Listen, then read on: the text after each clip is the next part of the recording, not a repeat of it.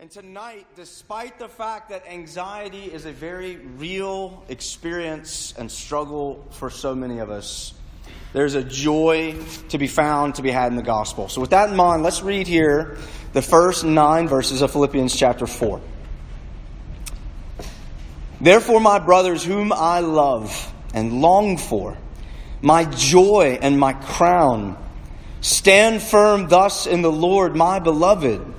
I entreat I practiced this before and I just messed it up. I entreat Euodia and I entreat Syntyche to agree in the Lord.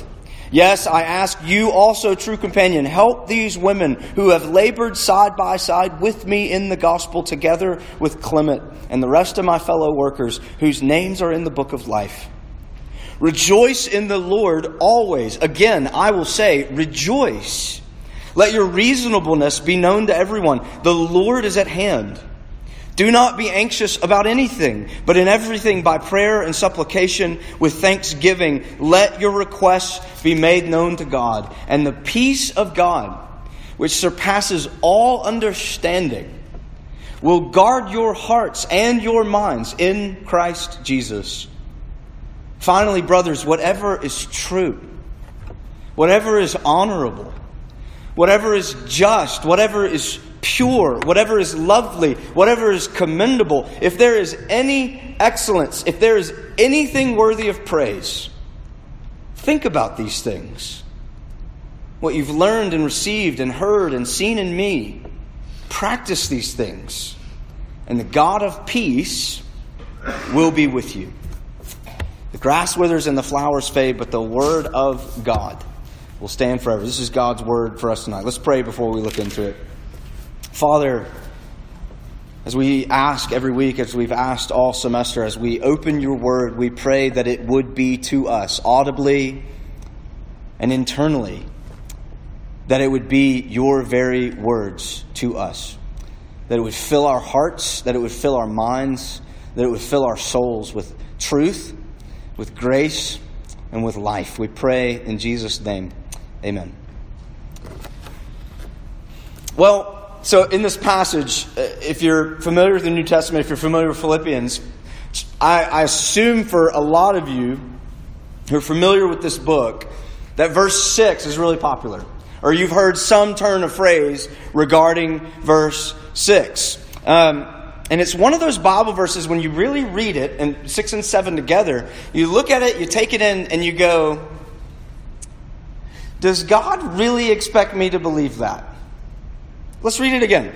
Do not be anxious about anything. Now just let that slap you around just for a second. Do not be anxious about anything. All right, Paul, that sounds great. But how? But in everything, by prayer and supplication with thanksgiving, let your requests be made known to God, and the peace of God, which surpasses all understanding, will guard your hearts and minds in Christ Jesus. All right, it sounds good, Paul.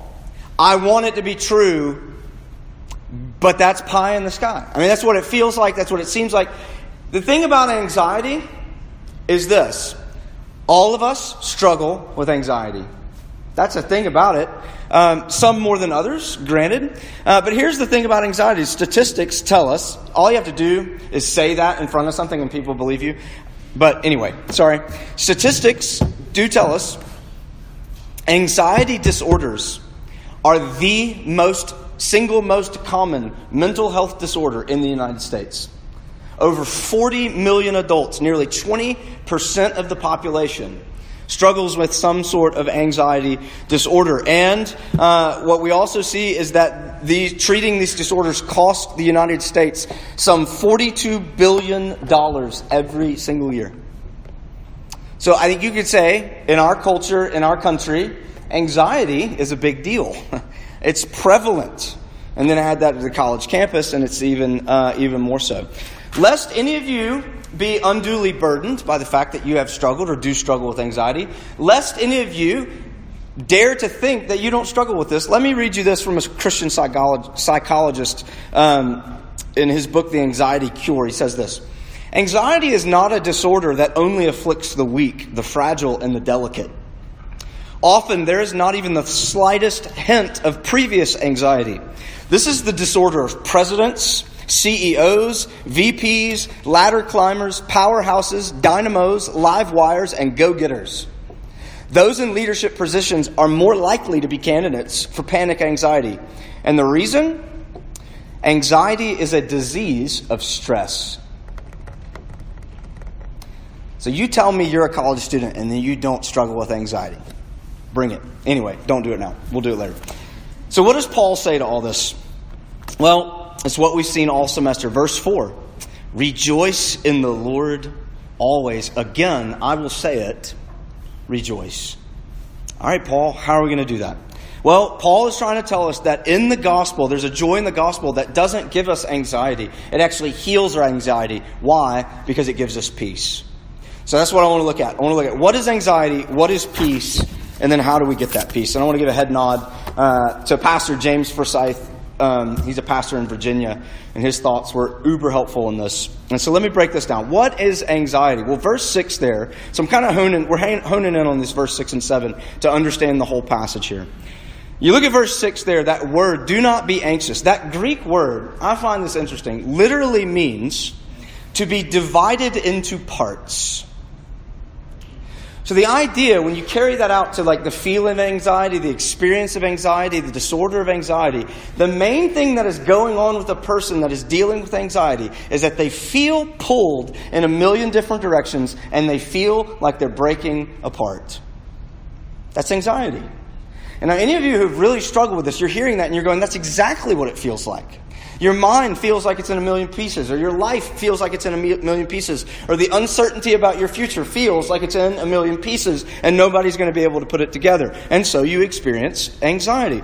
And at the root of what Paul is pointing us to here, and I'm going to get to this actually at the end of this point, but what Paul is ultimately trying to point us to is that there's a deep spiritual brokenness behind our anxiety. Any experience of it. Now, let me say this at the front. That does not mean that if you experience anxiety in any form, well, that just means you're not praying enough. That's not what Paul's saying. We'll get there. And also, I want you to remember, this is actually not the first time the word anxious has come up in this letter. If you go back to Philippians 2, verse 28, when Paul is talking about Epaphroditus and his desire to send him back to the Philippians, he says, I am the more eager to send him, therefore, to you, that you may rejoice at seeing him again, and that I may be less anxious. So what is Paul admitting to us there? He struggles with anxiety. Again, it's not an uncommon thing. It's a very common thing, and more on that in a second. So there's three dimensions to anxiety. What is anxiety? I think there's more than that, but let's just simply break it down into three dimensions. I think you can think of it physically, you can think of it circumstantially, and you can think of it spiritually. Physically, we kind of know this, right? Some of you are just more prone, you're just more disposed to worry about things. You usually get labeled the mom or the dad in your friend group, right? Because you're the one that kind of always is like, do you have a coat? It's cold outside. Have you eaten? You look hungry. Have you slept? You look tired, right? We always have one of those friends. And then some of you are just naturally, and I'm jealous of you, just more laid back. You're the kind of person that if the house is on fire, you're going to slowly walk to the refrigerator and look inside because you're kind of hungry and you don't want to go outside hungry. I'll be there in a second. It's fine. Everything's fine. It's fine. And so some of us are just hardwired in certain ways. And that's fine. And that's fine. Some of you have dealt with or are dealing with, and you don't even know it, diagnosable, clinical anxiety. That's a real thing. It can be treated with medicine, right? It's a real thing. Some of you have experienced fatigue that you have no idea where it came from or how to deal with it. You experience sleeplessness despite the fact that you're exhausted. You've experienced tightness in the chest. You've experienced the chronic feeling of dread of something that you just feel like you have to get out of. You feel chronic loneliness, chronic fear about things that haven't been done yet or things that you worry about getting done. You feel fragmented. You literally feel broken in pieces. and you don't know how to pick any of them up. You have problems at times where you think about everything, but you cannot focus on anything. Anybody experience that? That's my mind. I don't know how any way else to explain it. You think about everything, but you can't focus on anything. Chronically fearful, chronically lonely, you feel out of control, you always think something bad's going to happen. Some of us are predisposed to this in certain physical ways and in our personalities. Another way to think about it is circumstantial, right? There are just certain things in life that can happen that push us towards anxiety, that make us more likely to deal with stress and anxiety. But let me just name a few here, because think about, again, it's the most common mental health disorder in our country. There's got to be some reason why our country, or the Western culture, if you want to make it more general, struggles with this so mightily. And I think it's just circumstantial. And here's a few ideas as to why. One thing about our vocational climate, right? In our culture, what you do or what you achieve in this life, for the most part, carries the most weight for your identity. What is the most natural question that you ask? Well, y'all haven't necessarily experienced this because you haven't gotten out of college yet, but one of the most, you've heard it, I'm sure. When you meet somebody that works, your most natural question when you're trying to get to know somebody is, well, what do you do? You do this in college too. You ask, well, what's your major, right? Because it's like, you're here to major in something, so what do you do? Our culture places an enormous amount of value of our identity in what we do. And the college campus bears this out like no other place. We live in the middle of a meritocracy. Have y'all ever heard this term? A meritocracy. Meaning that in our culture, especially on the college campus, you are what you do. If you succeed, you're a successful person. If you don't succeed, you're kind of a failure. What are you doing here? Why did you even come? And it's interesting, again, studies show, again, so you just say that and it's trustworthy. Studies have shown, just Google it, that college students today are the most anxious and stressed out generation there has ever been. Y'all feel that? The most anxious and stressed out generation there's ever been. And you want to know what? There's actually other studies that show another trend of something that's growing amongst college students. And I think you'll feel this as well. Perfectionism. You think there's any correlation with that? I read that in Psychology Today, there was an article. It said that there's been studies over the years that have examined the differences in perfectionism over the past 3 decades. And this is what they've shown. That young people's desire to be flawless has skyrocketed in the past 30 years. So we're starting to see maybe why we're the most stressed, anxious generation there's ever been. So there's vocational, there's the meritocracy about achievement. Think about technological advances that we live in, right? One thing technological advances do is they make it easier to do more work, which leaves less time for rest. Technology makes you instantly accessible to everyone. Who goes to bed looking at Snapchat or looking at text messages, right? It used to be email, but I don't think y'all ever check email anymore. I'm so old. Makes you instantly accessible. It makes everyone else instantly accessible to you.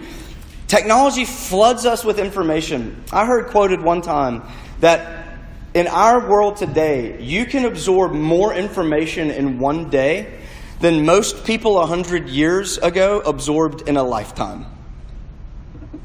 Now again, is there any wonder that we are the most stressed and anxious generation that's ever been? At least recorded.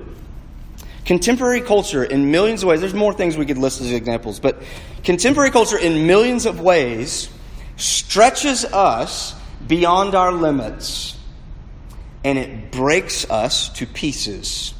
And the result is anxiety. You cannot be everywhere at once. You cannot be the expert in everything. You just can't. But we feel pushed to try, and it brings about anxiety. It brings out stress and anxiety. And at the root, and I think what Paul would ultimately point us here to, is that at the root of all these surface brokennesses, there lies a deep spiritual brokenness. Because at the root of anxiety, the root of the definition of anxiety is a disease of the future. It's looking ahead to things, important things, but they're uncertain.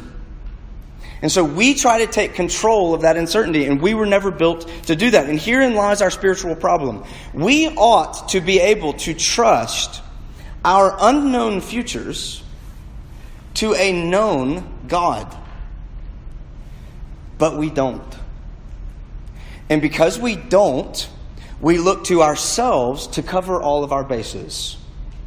And you know what it's doing? It's tearing us apart. And anxiety and stress are the result. Ever since Adam and Eve in the garden, we fail to trust that God has our best interests at heart. And when we doubt that God cares for us, we take it upon ourselves to do it. Paul Miller puts it like this in his book, A Praying Life. He says, anxiety wants to be God, but it lacks God's wisdom, His power, and His knowledge. A godlike stance without godlike character and ability is pure tension. So you feel that? We're all trying to be more than we're actually capable of being, and it tears us apart. And so we deal with stress and we deal with anxiety. But the tricky thing is we wake up the next day and we put ourselves right back in the meat grinder. Why is that? That is the deadly cycle of anxiety. This is the whole... I really don't have time to do this illustration, but I really wanted to. This is the whole deal with Thanos and the Avengers, right? Let me just catch you up to speed. Thanos is like this galactic bad guy. And there's these things called Infinity Stones. There's a space one, a reality one, a power one, a mind one, a time one, and a soul one. And yes, I'm a dork. I'm sorry. But see, Thanos has got this gauntlet that can hold all of them. And he's going to take all of it for himself. The second movie hasn't come out, but spoiler alert, you know what it's going to do to him? It's going to tear him apart. Why? Because we were not built to be God. And so we wrestle with anxiety, with stress, and all those effects. So that's anxiety, and that was the longest one because the rest of this doesn't make sense without this. So if that's anxiety, what is the peace that Paul is pointing us to? What is it? Well, what Paul says here is interesting because he doesn't just say, look, guys, stop worrying. Just stop. He doesn't say that. What he says is replace it with something else.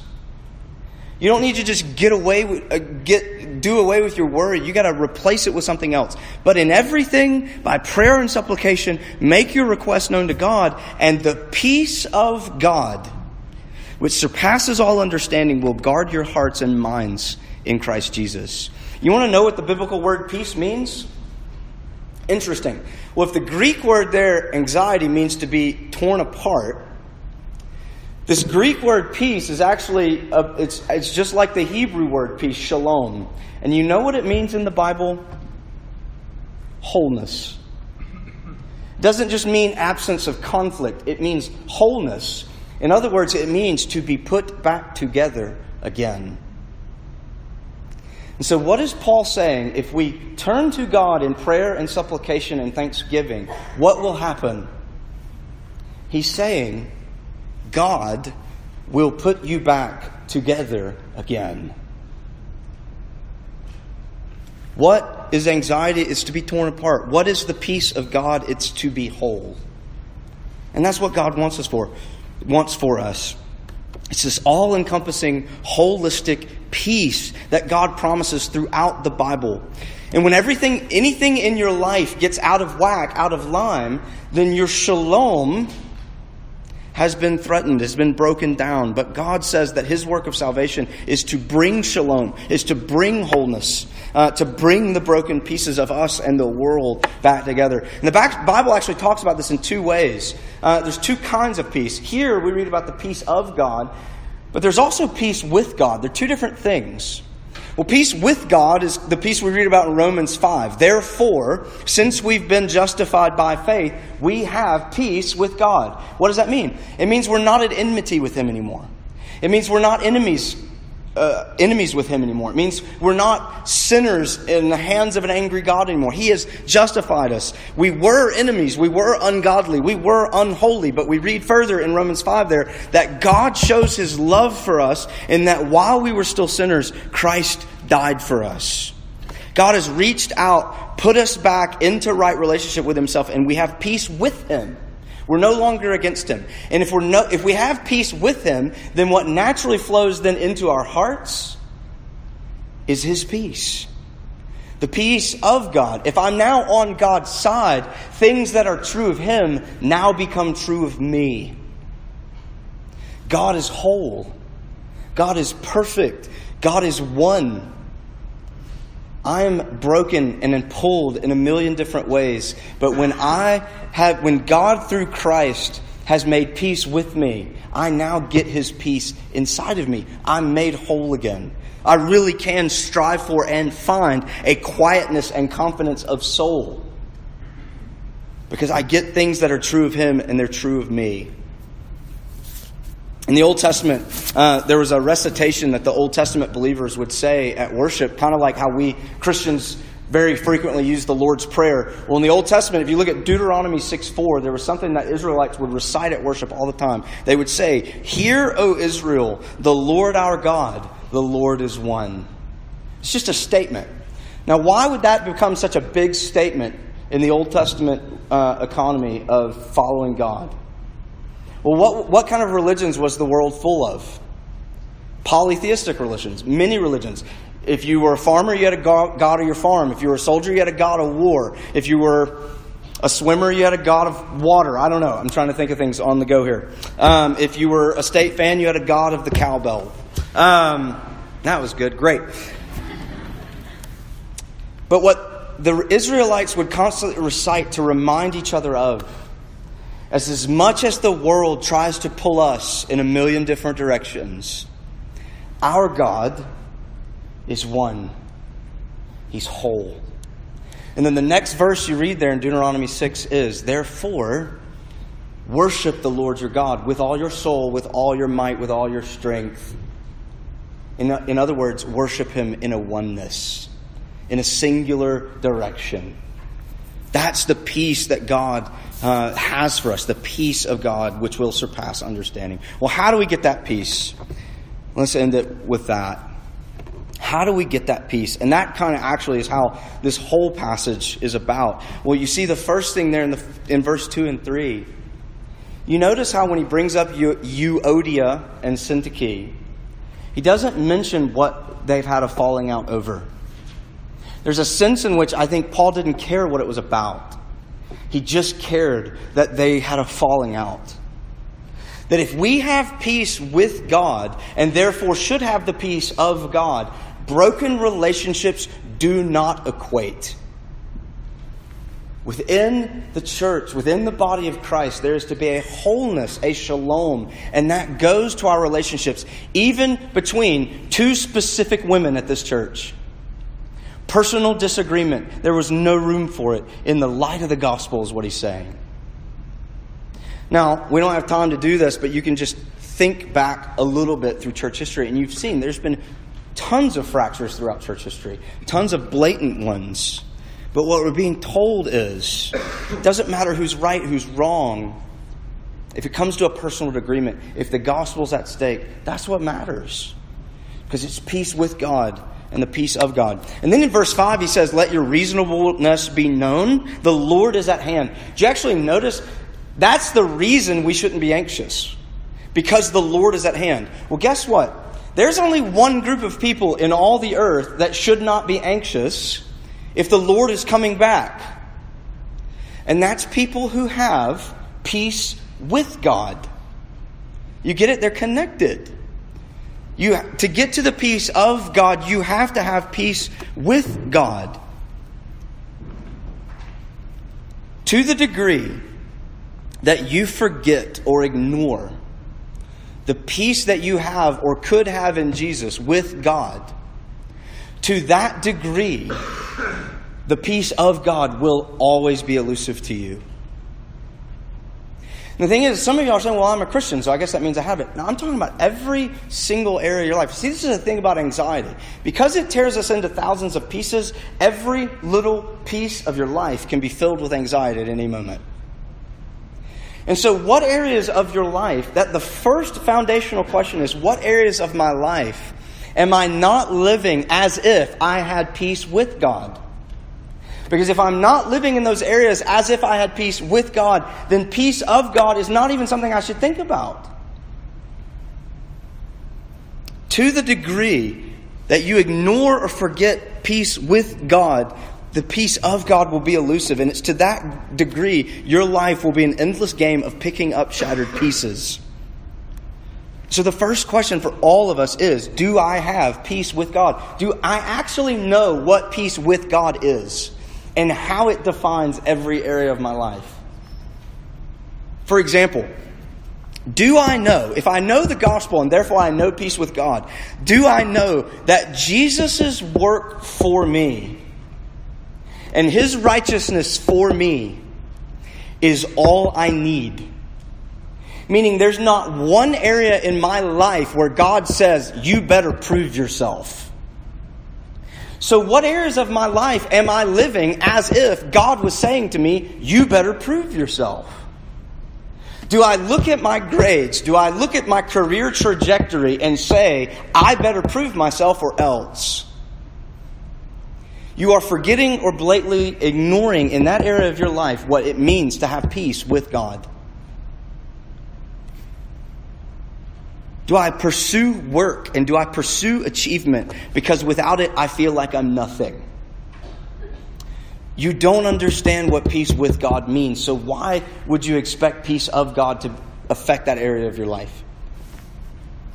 Put it another way, do I know, if I understand peace with God, do I know that God's love makes Him my loving Father? And it made me, who was once His enemy, in my heart, it makes me now a son or a daughter. Do I know that? How does the way that you talk about other people answer that question?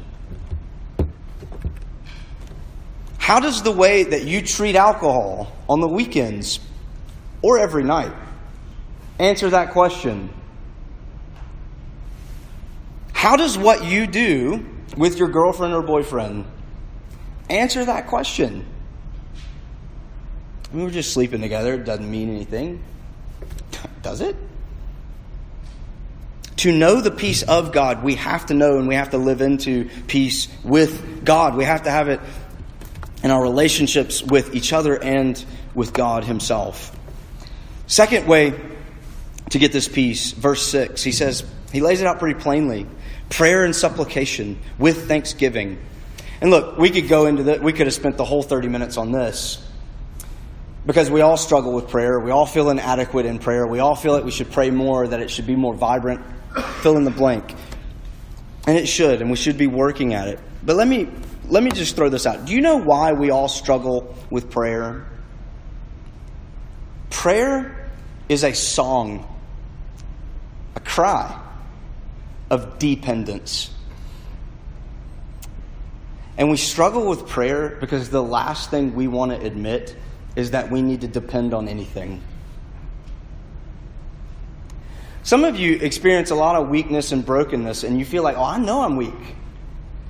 But have you thought that maybe the main reason you struggle with your weaknesses is because you know that it's telling you you're dependent, and you don't want to admit that?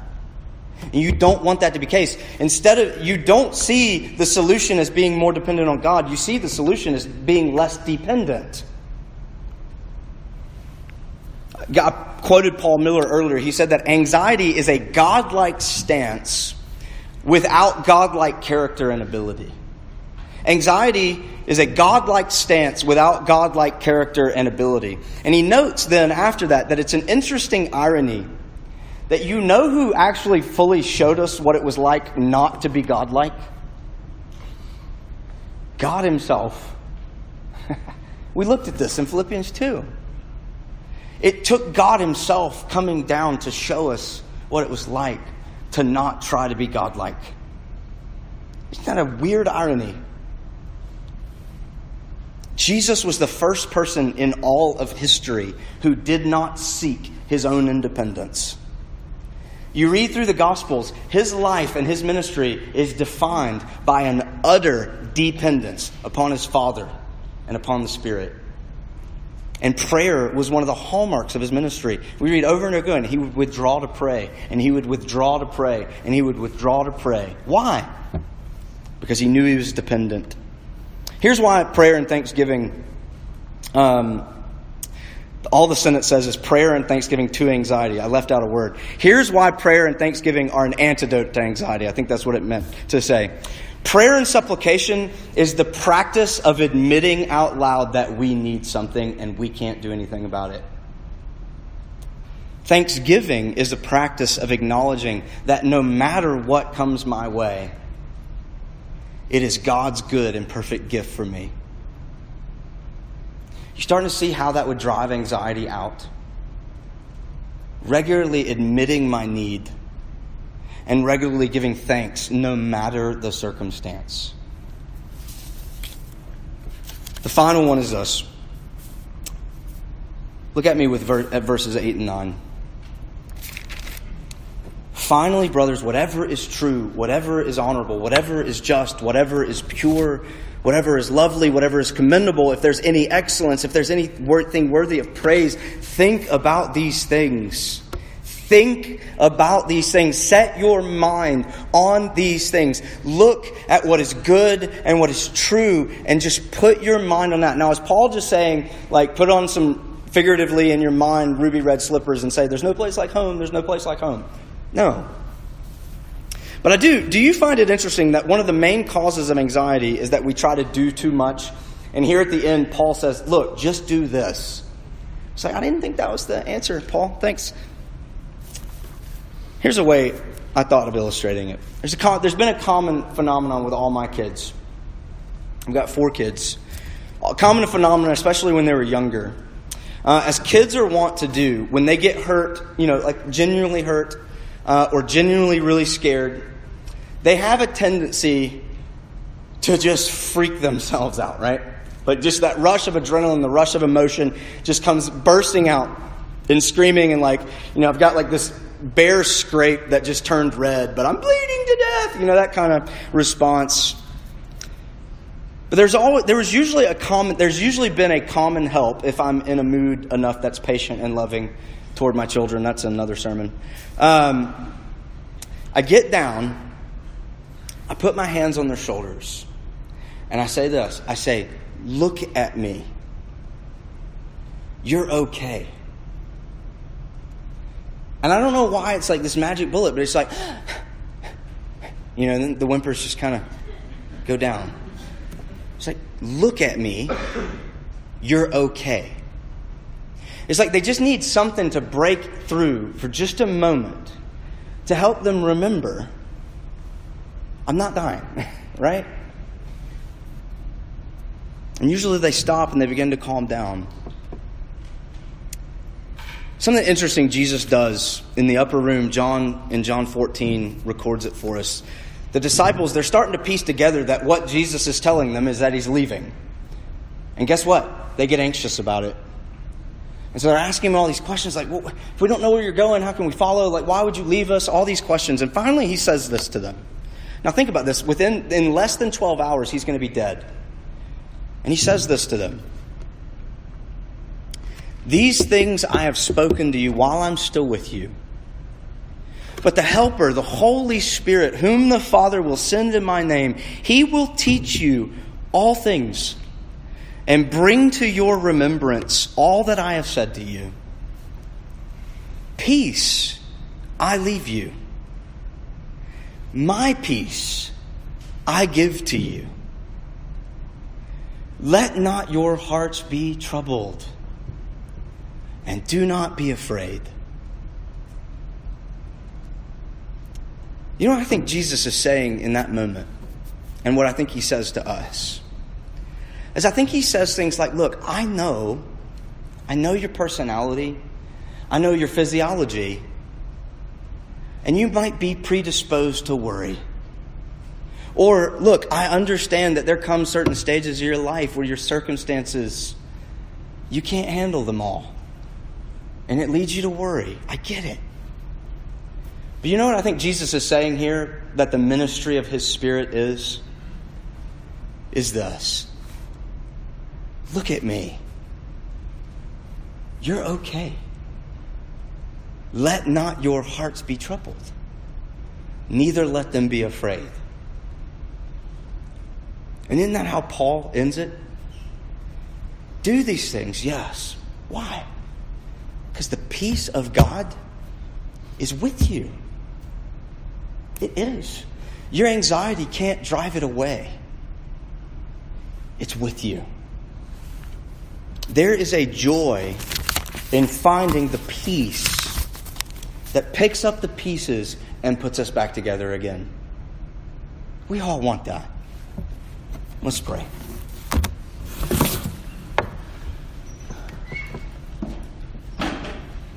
Father, we do long in so many ways, in so many instances, in so many feelings,